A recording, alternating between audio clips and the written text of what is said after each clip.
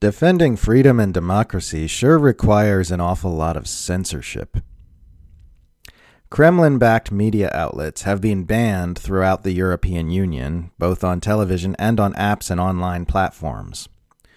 RT has lost its Sky TV slot in the UK, where the outlet is also blocked on YouTube. Australian TV providers SBS and Foxtel have dropped RT, and the federal government is putting pressure on social media platforms to block Russian media in Australia. In the Czech Republic, Slovakia, and Latvia, speaking in support of the Russian invasion of Ukraine will get you years in prison. Twitter, historically the last of the major online platforms to jump on any new internet censorship escalation, is now actively minimizing the number of people who see Russian media content, saying that it is, quote, reducing the content's visibility and taking steps to significantly reduce the circulation of this content on Twitter.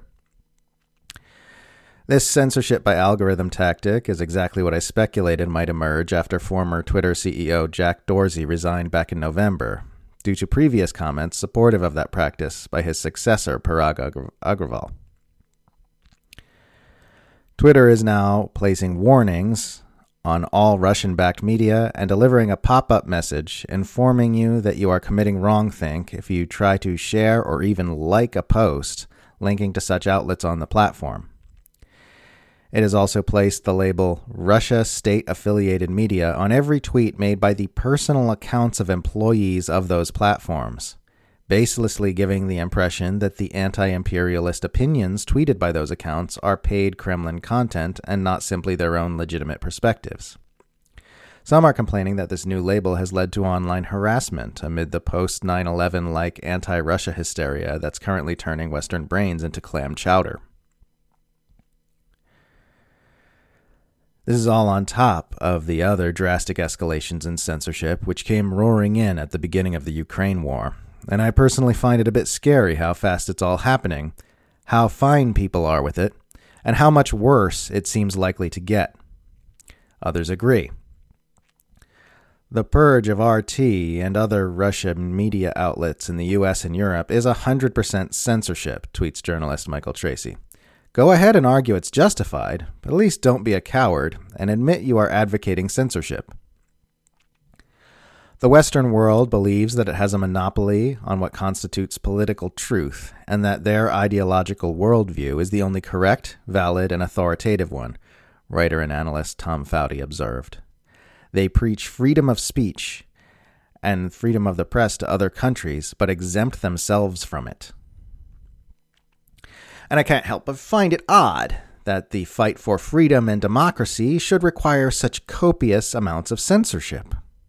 You would think a free society would have no objection to people trying to learn the other side of the debate about a war that NATO powers very plainly had a hand in starting, rather than being forced to consume only Western mass media narratives which tell us this is happening exclusively because Vladimir Putin is evil and Hitlery and hates freedom.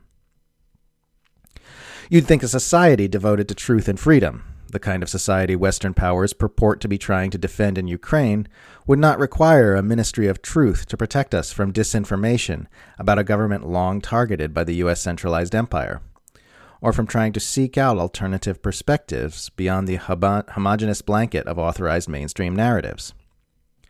You'd think the truth would be more robust than that. You'd think freedom would extend farther than that.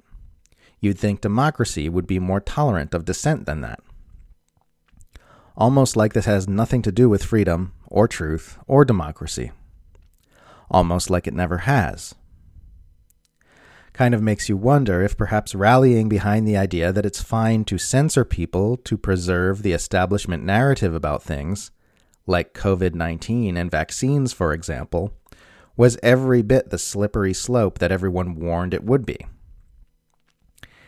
If perhaps we have foolishly consented to a reality where the most powerful people in the world get to control the information people consume in order to shut down dissent against a murderous and oppressive globe-spanning oligarchic empire.